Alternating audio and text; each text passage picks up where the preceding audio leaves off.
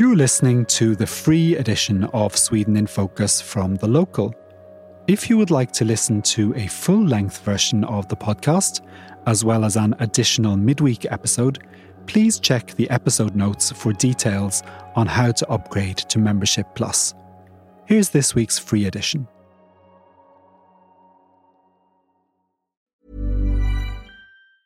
Hiring for your small business? If you're not looking for professionals on LinkedIn, you're looking in the wrong place. That's like looking for your car keys in a fish tank. LinkedIn helps you hire professionals you can't find anywhere else, even those who aren't actively searching for a new job but might be open to the perfect role. In a given month, over 70% of LinkedIn users don't even visit other leading job sites. So start looking in the right place. With LinkedIn, you can hire professionals like a professional. Post your free job on linkedin.com/people today. Hi and welcome to the first Sweden in Focus of the last month of the year. We're recording this episode on Thursday the 1st of December. Coming up this week, we have a roundup of pre-Christmas stories and activities. We're looking at the curious case of Sweden abstaining on an important EU vote. We find out what Irish people are doing in Sweden in the first of a new series of interviews with ambassadors. We'll recap some of the week's big news stories. We'll test our panellists' knowledge of Sweden with a seasonal quiz, and we'll be examining the all-important question of what it is that makes romantic relationships between Swedes and non-Swedes so hard. I'm Paul O'Mahony, and joining me today are James Savage in Stockholm and Richard Orange and Becky Waterton in Malmö. Are you all good? Yep, all Yes. Good. I don't necessarily accept the premise of your last statement.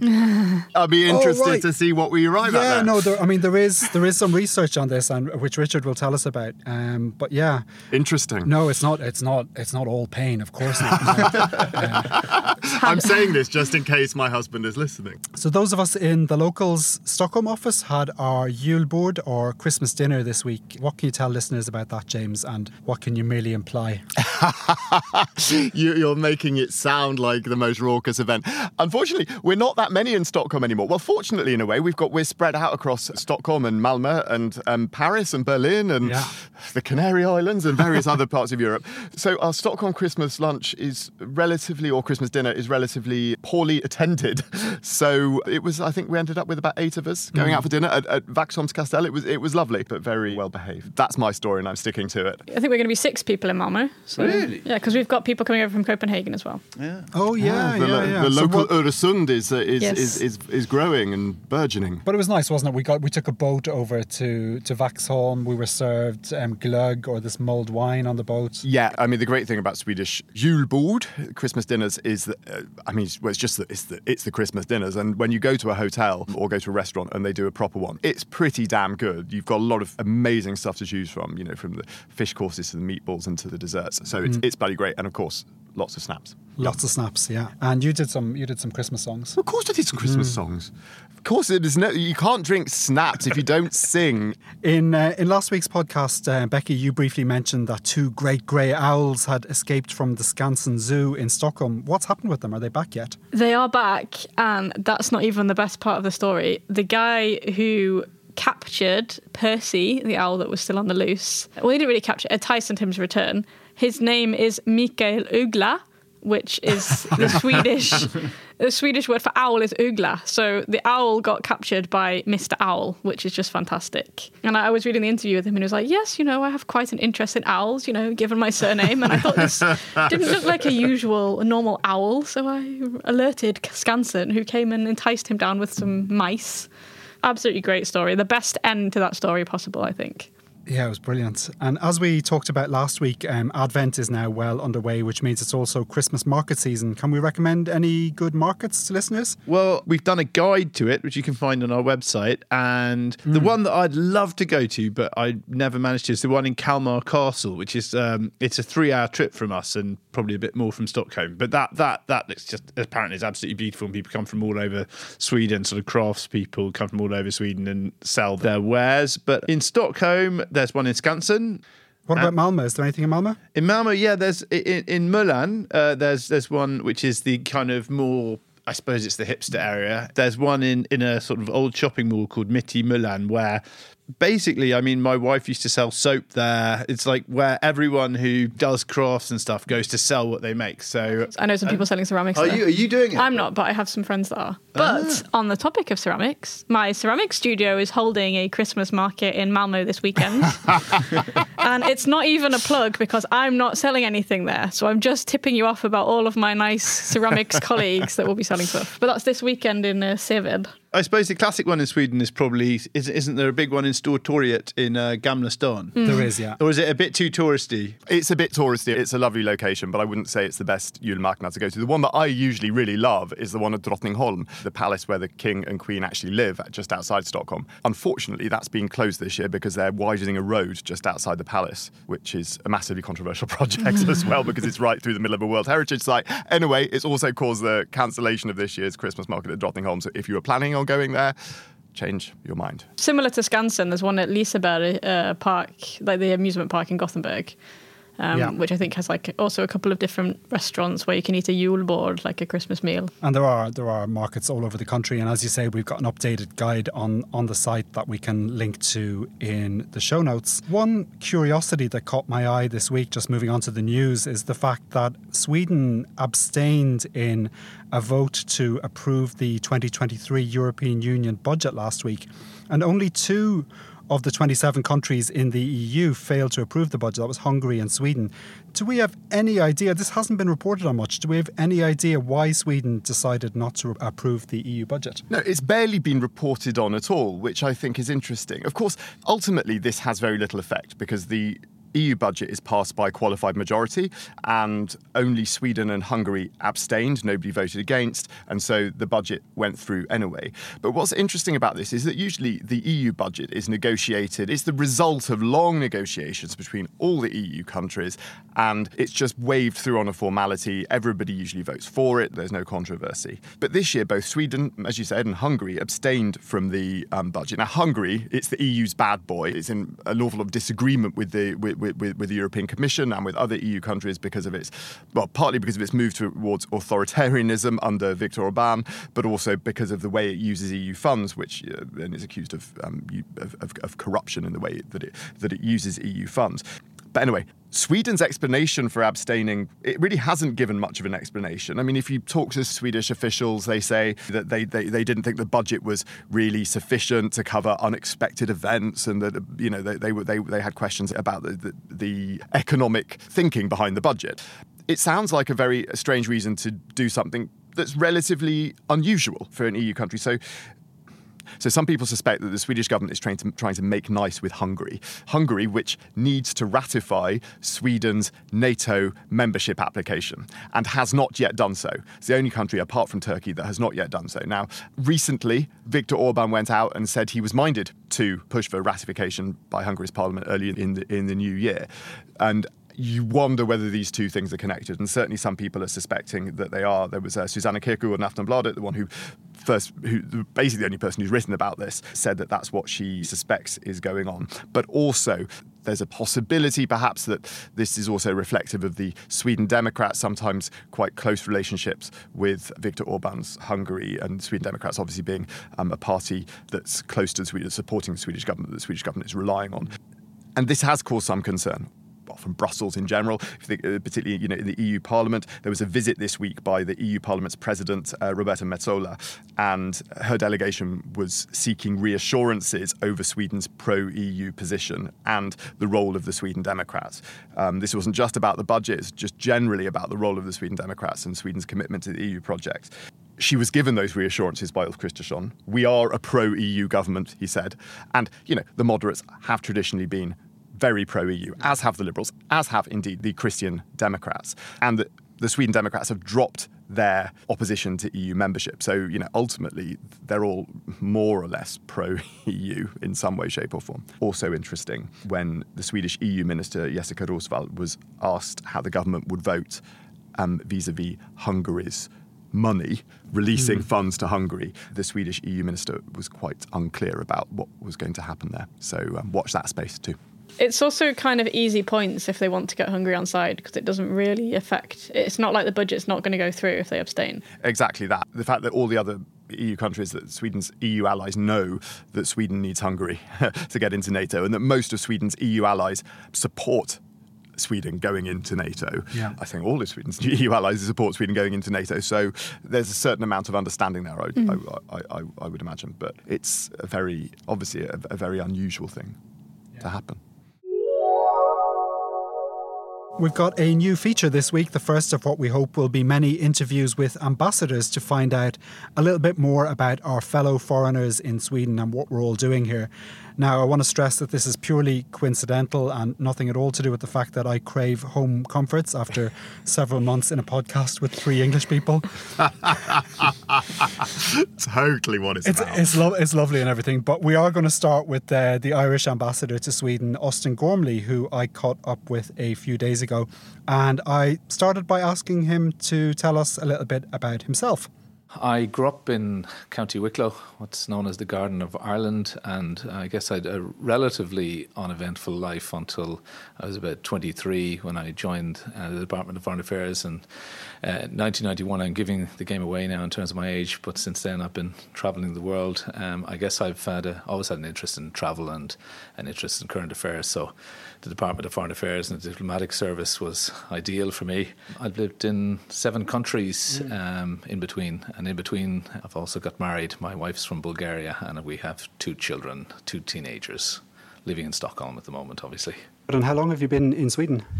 Just over 2 years. We came during the pandemic, August 2020, so we came from lockdown Ireland into Sweden at that time. And could you just tell listeners a little bit about the Irish community? I mean, how many Irish people are there living in Sweden? We estimate that there are about 3,000 Irish citizens in Sweden, and in the main cities, as you'd expect, Stockholm primarily, but also Gothenburg and Malmö. Also increasing numbers in very far reaches in the north, in Luleå, for example, where a lot of Irish companies are constructing data centres up there, and in places like Sandviken and Gävle. So we've had numbers of Irish citizens coming in recent years, some staying longer actually, and some in transit. And are they concentrated in any sort of particular professions, or what are Irish people doing in Sweden? Quite a lot actually are married to Swedish nationals, let's say, yeah. So a lot of intermarriage. I guess Ireland was a popular destination in the 90s as well for Swedish people, again linked to, I guess, the music, film, The Commitments, U2, The Corrs, all of that. Yeah. So I think that there's quite a lot of that. Also, big companies like Ericsson's, of course, have an establishment and have operations in Ireland, and people have transferred across to Sweden as a result. So that's part of it. And more recently, younger Irish people studying here, I would say. It's a more recent phenomenon. And a lot of them then stay on? A number of them would stay on, yeah. My own view, I suppose, is when people, of course, get married, settle down, have children, it's maybe a little bit sticky. It's hard to leave Sweden, perhaps. Yeah. And what are trade relations like between Ireland and Sweden? They're very strong, actually, Paul. In terms of the Nordics generally, we're doing about 15 billion in total trade between Ireland and the Nordic region, of which about 1.2 billion in what we call indigenous company exports. These are largely Enterprise Ireland supported companies. So 1.2 billion into Nordics exports, of which about half is into Sweden. It's also the highest growing region for Irish exports globally, for indigenous Irish exports globally. So that gives you a sense of the market and potential. Very good. And what are the main events in the calendar for Irish people in Sweden? Well, the biggest one, Paul, as you will appreciate, is St. Patrick's Day. 17th of March. And we have great community here. They organise a parade and a festival around the 17th. So, sorry, who is it that organises it? The Swedish Irish Society. Yeah, organise that. Tracks about 3,000 people typically. And beyond that, we have St. Bridget's Day, which we're celebrating to our embassy network increasingly. That's to celebrate women's contribution to arts, the arts in particular. Of course, we Bloomsday on the 16th of June, celebrating Joyce, Ulysses, Day in the Life, and Halloween, or Samhain, as it's known in Ireland. That's been appropriated by our American friends, Halloween, but it was originally, of course, an Irish harvest festival. So they're the big ones. And if I can say, I mentioned the Swedish Irish Society are very active in promoting cultural exchanges and friendship. We have the GAA as well, the Gaelic Athletic Association, promoting Irish sports, Gaelic football in particular, and they're active in a number of cities, Stockholm, Malmö, Gothenburg, but also Yevla, as I mentioned, and Luleå, where there are Irish companies. And then the Irish Chamber of Commerce, founded in 2018, and again, active in networking Irish business people, and have a gala dinner now coming up in early December in Stockholm. So it's a great community. I should say I would encourage anybody Irish people obviously, but anybody with an affinity to Ireland, of which there are many in North America, for example, in our nearest neighbour Britain, Australia, etc., New Zealand, to join in the events, and the embassy's social media accounts have more details of what's on in Stockholm and beyond. Very good. And what would you say is the one thing that you found most surprising after moving to Sweden? Well, I think the sheer scale of the country is impressive. We took an overnight train with the family up to Kiruna in the north. The fact that it takes an overnight train to get there, and then 4 or 5 hours down to the south. Summers are fantastic, I have to say, and the cafe culture and getting out there, and mingling. We've seen people mingling and happy, etc. So it reminds me of, I don't know, south of France almost. Yeah, you could feel that. So they're kind of surprising. A little bit more serious note. I should have known better, I guess, but I didn't quite realise the extent of the privatisation, I guess, of the healthcare and education sectors in Sweden that took place, in the 90s and 2000s. So it's not something that I personally would have expected in a Scandinavian country. That's interesting. Very good, yeah. And what's the best thing about living in Sweden? Quality of life, I would say, I can take my bike from where I live in Humlegården and, ride through forest parks close to the city centre, for 10 kilometres on a Saturday morning. Also the thoughtfulness that goes into, I think, a lot of the way the city is organised, but also the countryside, the picnic tables in these remote spots, etc. Yeah, very thoughtful. And, of course, you talk about Swedish lagom, and part of that is work-life balance. I think we've something to learn from that, in a lot of other parts of Europe. The value that people attach to time with family and friends. And I think we may have lost a little bit of that in Ireland and elsewhere. Thanks very much for taking the time to talk to us here on Sweden in Focus.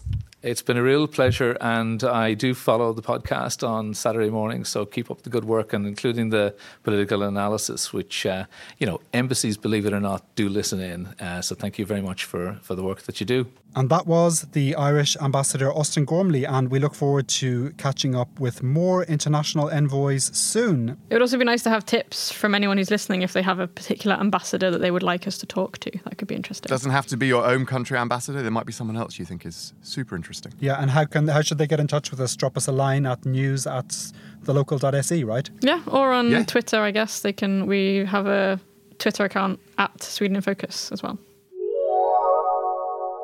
Now we're going to do a roundup of some stories making the news this week. Some of these are updates on where we are with stories we've discussed previously on the podcast, and we're just going to cover these fairly briefly, but we'll add links in the show notes because we have articles on the site about all of these. For example, Swedish lawmakers voted yesterday on a bill to raise the salary threshold for work permits. How did the vote go, and what happens next? It went exactly as expected, which is it passed with a massive majority. Only the Centre Party, the Green Party and the Left Party voted against it. And it was a Social Democrat bill, but the right-wing parties that form the government have all proposed something very similar. So it's got cross-border support. And it's a little unclear when the change will become law, because in the proposal it says that the implementation is, quote, the day the government decides. And Sweden's migration minister said last week she wants to issue the order to enact it, which will say what the new minimum salary will be as soon as possible. And the government said that it wants to raise the minimum salary threshold for a work permit to the median in Sweden, which is about 33,200 krona a month. And it was quite interesting in the debate, actually. Johnny Cato from the Centre Party, he kind of came up and said businesses are really worried about this. And he read through a list of all of the different jobs where, 1 in 7 IT developers is paid under that threshold. 1 in 7 energy engineers. He sort of listed all of the people that Swedish businesses might lose and how it might affect them. And it will mean big changes, I think, for our readers when it comes into force. Yeah, and I mean, if it's going to be implemented the same way as previous work permit reforms, then it could also be implemented retroactively, which means that people who have applied for a work permit under the old rules but not yet had that permit granted might be asked to kind of supplement that with proof that they earn over this salary. So that's something to maybe be aware of if you're waiting for a work permit to be approved, that could well happen that it gets applied retroactively. And the Riksdag also voted this week to reform the system of coordination numbers. What are coordination numbers and how is this change expected to affect foreigners? Coordination numbers are kind of an alternative to a personal number. So this is the number that you get, all Swedes get it when they're born in Sweden. The coordination number is an alternative to this that you can get if you need to pay tax in Sweden, but you're not going to be living in Sweden long enough to qualify for a personal number. So a personal number, you need to live in Sweden for a year or prove that you will be living in Sweden for a year. So one of the issues with the coordination number is that it doesn't allow you to access everything you can access with a personal number. So the main issue is that you can't get bank ID, which is this digital ID that you use when you log into your bank, you log into your phone provider, if you're logging into Försäkringskassan, the social assurance agency, if you need to register sick leave or something, you'll log in with your bank ID. This change, the change to reform the system of coordination numbers, it's aimed at getting rid of those which aren't used anymore or where the people or the person holding the number can't identify themselves. But one kind of knock-on effect of this is that it will make these coordination numbers more secure, which then will mean that people that hold these numbers might be able to get bank ID. There's a kind of system by DIG, the digital regulator, on what level of security you need to get access this third tier of online identification, which is Bank ID, but also Freya Plus. So this is a first step, and it would require DIG to look at what's happened and say, yes, we think this is good enough because they've come in with ID and shown it to someone at the tax agency. I think the end game is that it will be good enough. Like the kind of goal of this is to tighten up coordination numbers so much that they're secure enough that they would qualify for this. I think the immediate goal is to cut fraud because there's like tens of thousands of coordination numbers out there that nobody knows who they have, and there's evidence that people buy and sell them online, use them for welfare fraud and stuff like that. So I think the impetus for this bill is much more cutting down on fraud than helping people living in Sweden who have coordination numbers. It's kind of a knock-on effect. But the knock-on effect is that it will help people get bank IDs if the digital regulator then changes its view of coordination numbers, which are now seen as kind of worthless because they can be issued by anyone. They could be issued by the migration agency, they can be issued by an embassy, they can be issued by the police, I think. And because of that, no one has track of them. There's no central register. So the foreign ministers of Sweden, Finland and Turkey met on the sidelines of a NATO meeting in Bucharest this week. How did that go? Is Turkey ready to ratify the Nordic countries' NATO accession yet? No. I think it's best described as 2 steps forward, 1 step back. They're making slightly more positive noises, but we're certainly not there yet. OK. 600 Swedish children and young people, including Greta Thunberg, are suing the Swedish state for not doing enough to combat climate change. What are the aims of the lawsuit and do they have any chance of winning? Well, the aim is exactly what you say. It's to force the government to take more far-reaching action to combat climate change. And they are launching the lawsuits on the back of the European Convention of Human Rights. They're basically arguing that by not taking sufficient action, Sweden's government is harming their rights to life, health, dignity, well-being, home and property. Lawyers have been saying in the Swedish press that they don't expect the courts to dismiss the case, but it's far from certain how they'll rule in the end. But they could definitely win because activists have won similar cases in the Netherlands and Germany and as a result forced the countries to change their climate policies. So it'd be really interesting to see what happens. Yeah, very interesting to follow. And Becky, unfortunately, has just had to leave us because she's in the middle of moving house and had to go let a plumber in, I think. So we'll plough on without Becky for now. So we'll move on to our final story in this news roundup. The Energy Minister, Ebba Busch, has given an update on when the government is going to pay out electricity subsidies to consumers. And it's not coming before Christmas as the government had promised, is it, James? No, it's not. The subsidy won't be paid out to households until February, and then businesses will get it at an even later date, which has not yet been confirmed, which, by the way, is causing enormous distress for a lot of small businesses, particularly electricity-intensive businesses like bakeries, which are suffering a lot right now because of the very high electricity costs they're paying. And Ebba Busch was interviewed on TV last night about this, wasn't she? I think you were watching, Richard. I was. I mean, she was moosad, as they say, turned to mashed potato. I mean, quite brave of her, actually, because she was the first government minister leader to go up in front of Anders Holmberg, who's quite a famously tough interviewer in Sweden. And they've been refusing to go for interviews for... They haven't been putting ministers forward to either the Saturday interview on Swedish radio or this 30-minute programme. So it's interesting just for that. But she maybe should have had better timing, because she had just announced that she's not able to meet their election promise. They said they'd have the payment på plats and everybody would have it in their bank accounts before Christmas. So it's definitely a broken promise. And she announced as much and said that when they'd got in, they spoke to the myndigheter, to the agencies, and were convinced that this model was a better model. And that's why they had brought it in. And incidentally, it's the Social Democrats model. So it's quite difficult for the government. And the Social Democrat leader, Magdalena Andersson, held a press conference yesterday when she said that Ulf Kristersson lied right in the face of the Swedish people when he promised this, which is pretty hard-hitting. And I don't know, it'd be interesting to see whether they live this. Hiring for your small business? If you're not looking for professionals on LinkedIn, you're looking in the wrong place. That's like looking for your car keys in a fish tank. LinkedIn helps you hire professionals you can't find anywhere else, even those who aren't actively searching for a new job but might be open to the perfect role. In a given month, over 70% of LinkedIn users don't even visit other leading job sites. So start looking in the right place. With LinkedIn, you can hire professionals like a professional. Post your free job on linkedin.com/people today. Hey, it's Ryan Reynolds, and I'm here with Keith, co-star of my upcoming film, If, only in theaters May 17th. Do you want to tell people the big news? All right, I'll do it. Sign up now and you'll get unlimited for $15 a month and 6 months of Paramount Plus Essential Plan on us. MintMobile.com/switch. Upfront payment of $45 equivalent to $15 per month. Unlimited over 40 gigabytes per month. Face lower speeds. Videos at 480p. Active Mint customers by 531.24 get 6 months of Paramount Plus Essential Plan. Auto renews after 6 months. Offer ends May 31st, 2024. Separate Paramount Plus registration required. Terms and conditions apply if rated PG.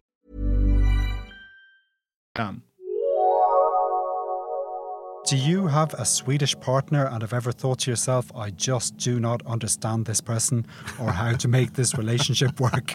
Well, you are not alone. Research shows that marriages between Swedes and immigrants are much more likely to end in divorce than Swede-only unions. And this is a general sort of intercultural phenomenon. It's not just Swedes and foreigners, it's foreigners and sort of native populations in general. And we're going to talk now about why intercultural relationships are so challenging and what we can do to draw on the positives and make them better. I spoke to a psychologist about this, and we've also been asking readers of The Local to share their experiences, which we'll get to in a few minutes. But first, when we started talking about this topic, Richard, you pointed me to a study from Lund University by the economic history professor Martin Driebe that came out a few years ago and looks at this in detail. Can you summarise the most important findings? Well, on the face of it, they're rather depressing because he looked at couples in Sweden where one partner is Swedish and the other is not Swedish and found they were considerably more likely to split up than fully Swedish couples. But he didn't just stop there. He also broke it down by how culturally different the country the non-Swedish partner comes from is from Swedish culture. So, as you might know, Sweden is pretty much out there on the World Values Survey. It's pretty much the most secular country in the world and one of the most individualist countries in the world in terms of sort of self-expression values. And what he found was that couples where the other partner came from a Protestant European country with a similar culture like Denmark, Norway, Germany, Finland, or the Netherlands, and also from English-speaking countries like the UK, New Zealand and Australia, but not really the US, they were only 10% to 38% more likely to break up than Swedes were, than, fully Swedish couples were. But if the other partner comes from a country that's more dissimilar to Sweden culturally, like most of the Muslim countries, the Arab countries, the African countries, and some Latin American countries, then that rose to 60% to 155 more likely to split up. So it's a big difference. And I've witnessed this. I've got friends who, there was a Kenyan guy who came with a friend of mine, and you could just see that the difference was really putting the relationship under tension. His expectations of how she should behave and his of her, her of him. And it definitely does make a difference. Where did Americans fit into all of this? He divided the countries in the World Values Survey up into 4 groups. And I think Americans were in the second one, so one step further from Swedes. I had a chat yesterday with Mona Lundqvist, a psychologist at the Stockholm region's Transcultural Centre, to get some advice on how to make intercultural communication work. And I should mention that she told me she herself is Finnish, so she has some experience of this. And to start with, I asked her if the culture we come from really does affect our psychological makeup. Yes and no. Well, I'm a bit ambivalent there because we have our sort of basic psychology as human beings. We learn to speak and we learn to walk and we learn to do stuff in about the same time frame as we grow up, and we do certain stuff according to that we are human beings. We have this and that we share in, but then when we grow up in depending on the context and the culture, if you would like to say that, it will sort of make us a bit different in how we deal with stuff and how we think and how we act as human beings again, and how we understand the world. Okay, good. What are the most common cultural differences that immigrants with Swedish partners struggle with in your experience? That's a huge question, and I think there are as many answers as there are couples that one of the partners are a foreigner and the other is a Swede. And what are the most common issues that you encounter where communication is difficult? Well, what could be called the otherification, when you think the other person is something just according to generalizations, the prejudices or racism, and you don't actually are that curious. You are not that curious to ask, or you don't even want to know who the other person is, but you have your sort of picture already done in your head. I think it's a extremely good thing that we are different, that we are not made in the same mold. That would be extremely boring if everybody was alike. Do you have any advice for how Swedes and foreigners can avoid cultural misunderstandings in their relationships? Be honest, be frank, but also you don't maybe need to put it in the face of the other, and be flexible. Maybe ask more questions and listen more actively, than also maybe just putting forward your own perspective. Self-awareness is a good thing. Also try to reverse your view and say, well, how am I doing in this conversation, in this dialogue? What's my part in it? That was psychologist Mona Lundqvist. We ran a survey this week on the site to get a picture of what readers find difficult in relationships with Swedes, and conversely, what Swedes struggle with. And we asked for tips on how to make intercultural relationships work. What are readers telling us? Well, there were some quite entertaining responses. A lot of respondents mentioned that their Swede isn't great at expressing their feelings or expressing their thoughts about issues or problems that they're having. So it can be quite difficult to drill down to the real issue if your Swede feels grumpy or upset. The main tip they gave for dealing with this was to be patient and ask questions, and to give your Swede time to communicate at their own pace. That sounds textbook. That sounds like exactly what Mona Lundqvist was telling us. Well, I mean, there's no better expert on relationships with Swedes than our readers, I suppose. Another group complained that their Swede, usually a male Swede, wasn't romantic or gentlemanly enough. Like, doesn't open doors to them or compliment them as much as they would maybe like. Perhaps that's a sign of Sweden's gender equality, I don't know. But also that their blunt way of speaking, for example, telling someone to do something instead of asking politely, was a bit jarring.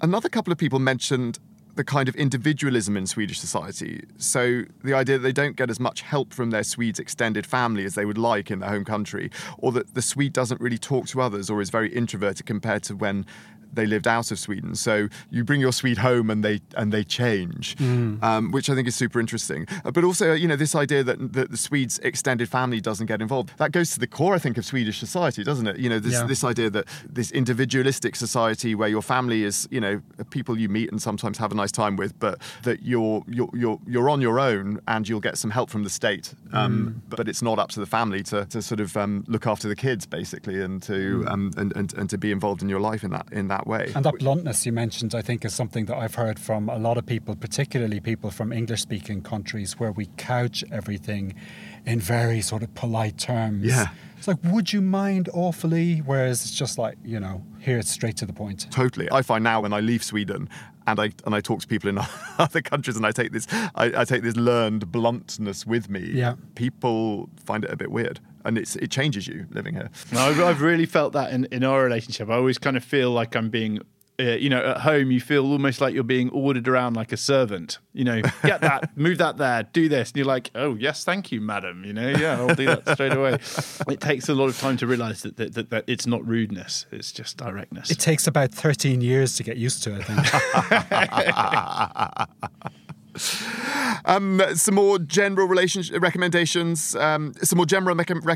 for making a relationship work with a Swede were to find a common shared activity. This advice also works for making friends in Sweden. I think you hear that a lot, join a sports club. And one respondent even said that the best thing he and his partner do for their relationship is to travel outside of Sweden, as their partner opens up straight away and they can talk about their shared experiences of living in Sweden together, but in a different context. And finally, a lot of people just said that they'd adapted to Swedish society. They'd toned down their behaviour, keep their voice down in public. I haven't learnt that yet. I don't know about you. And that kind of thing. Have you ever been socially shunned for raising your voice? No, because of course Swedes would never confront you about it. So they probably just tut behind my back. There's been a lot of angry commentators after we wrote the article about that saying, I don't want to lose myself in this country. I don't want to sort of throw away who I am. I'm not willing to compromise by toning myself down. But to be honest, I think it is. I think you do have to a little bit, and you probably don't even notice that you're doing it. Yeah, it becomes naturally. You do adapt to your surroundings. We all adapt to our surroundings, but it's not a question of burying who you are. It's about growing as an individual. I sound like a bit hippie now. But it is about growing as an individual. It's just normal behaviour. Even if you'd stayed in your home country, you would have adapted as that country has adapted, and as that country changes, and as you move to a new country, you adapt too. It's normal. It's fine. I think it's worth mentioning that the overwhelming majority of people who responded to this were women talking about male partners, which I think slightly skewed the result, when they're talking about people who don't open up, who are emotionally withdrawn. I'm not sure it would be the same with other types of relationships. This is just guys, right? This is just guys. The problem is men. Yeah, exactly. Oh, well. What are these feelings you speak of? Yeah, really good. And we'll put a link in the show notes to the insights we've received from readers, because we really did get a lot of very, very interesting responses. Should we do the seasonal quiz? Yeah. Let's do it. And the first question I have relates actually sort of tangentially to a headline that I saw on The Local recently that really made me laugh. It was "Baby, it's Mörv outside." And I've had "Baby, it's cold outside" in my head ever since reading the headline. "Baby, it's Mörv outside. Sweden's 13th month is here." And it was in reference to a word coined by a Swedish cartoonist to describe the dark, muddy, wet period between autumn and winter. And I believe David Crouch, who wrote the article, is also responsible for the headline. And I thank him for that beacon of light in the Mörv. I actually met David for the first time a couple of weeks ago when I was down visiting the in-laws in Gothenburg. And David and I linked up, and I'm coming to the question now. David and I linked up in the wonderful park that is home to the Way Out West Music Festival, a petting zoo, the Plikta playground, and an observatory, among other things. What is the name of the 137-hectare park in central Gothenburg? Is it Slottsskogen, Rudbecksparken, or Floras Kulle? But I've been to this park, so I should know. Absolutely Slottsparken. Slottsskogen, yeah. Slottsskogen. Oh, well, okay. Yeah. Yeah, no, you're right, yeah. Rudbecksparken is in Västerås, and Floras Kulle is in Luleå in the far north. Okay, let's talk a little bit about the big goat in Gävle now. So it's that time of the year when this big straw goat stands 13 metres tall in Gävle, and people all over the world speculate on whether it will make it past Christmas or if arsonists will manage to burn it down first. And the goat has been damaged or burned 38 times since its inception in 1966. I feel like we've written about 10,000 articles about this goat over the years. And we do have a new article that we'll link to in the notes. Goats, eh?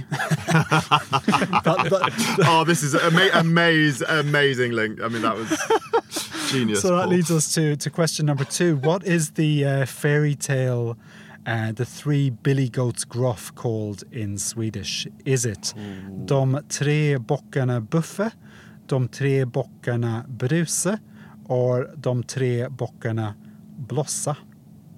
And this is where Becky would have come in very handy, because she has a small child. Yeah, and I don't have any children. It's Bruce. It's Bruce. It's Bruce? That sounds right. You're going Bruce? That is the right answer. 2 out of 2.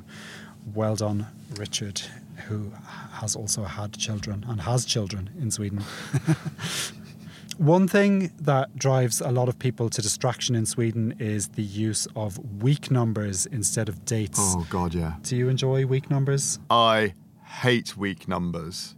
And the worst thing is you kind of lose people to week numbers over time as they have children and they go to nursery school and then the schools all communicate in week numbers. And so that means that even foreigners start communicating in week numbers as well. But if you don't have kids and you don't work in the public sector, I don't know, they're an absolute mystery to me, and it really gets on my wit. Yeah, to be honest, I'm getting agitated just thinking about it. I'm absolutely reliant on this website, vecka.nu. Exactly. I literally go onto it about 20 times a day. But then you have to look at it. You have to look it up. It's like, particularly in the middle of the year where, in January it's all right. Except I'm never quite sure because the weeks don't fall that neatly, do they? So if it's sort of like half a week in December and half a week in January, is that week 1 or is that sort of week... What is it? You go onto that website, vecka.nu, and it will tell you what week it is. Don't ask me because... So annoying. Anyway. Cold sweats. So anyway, we're currently reaching the end of week 48. Did you know that? Are we now? No, I didn't. Which is actually a reason to be cheerful for me, because it's a reminder to listen to one of my all-time favourite songs, and unfortunately for copyright reasons we can't play it on the podcast, but the song is Helgen vecka 48 by the Swedish band Bob Hund, which came out around the time I first moved to Sweden, so I'm very attached to it. So this leads me to a date-related question. Swedes traditionally throw out their Christmas trees 20 days after Christmas Eve on the 13th of January. What is that day known as? Is it Tjugondag Ralph, Tjugondag Björn, or Tjugondag Knut? It's Tjugondag Knut. It is indeed. And who is this Knut of whom we speak? I have no idea, but I feel you're going to tell us. I will, because you asked so nicely. It commemorates the death of the Danish Prince Knut Lavard, who is believed to have been killed by his cousin Magnus in 1131, and Magnus later became the King of Sweden, so it didn't harm his career chances too much. Why do we commemorate this Danish prince of a millennium ago? Well, it's St. Knut's Day, which was originally celebrated on the 7th of January, but was moved at the end of the 1600s to the 13th. And we've got an article about the history and tradition that we'll put in the notes for anyone who's interested in finding out a bit more about that. And that's all we have time for this week. You can find links to any of the articles we talked about in the show notes. Thank you to our interviewees, the Irish ambassador Austin Gormley and the psychologist Mona Lindqvist. Our panellists this week were James Savage, Becky Waterton and Richard Orange. Our sound engineer is Rhys Edwards. I'm Paul O'Mahony, and we'll be back with another episode of Sweden in Focus next Saturday. Until then, take care.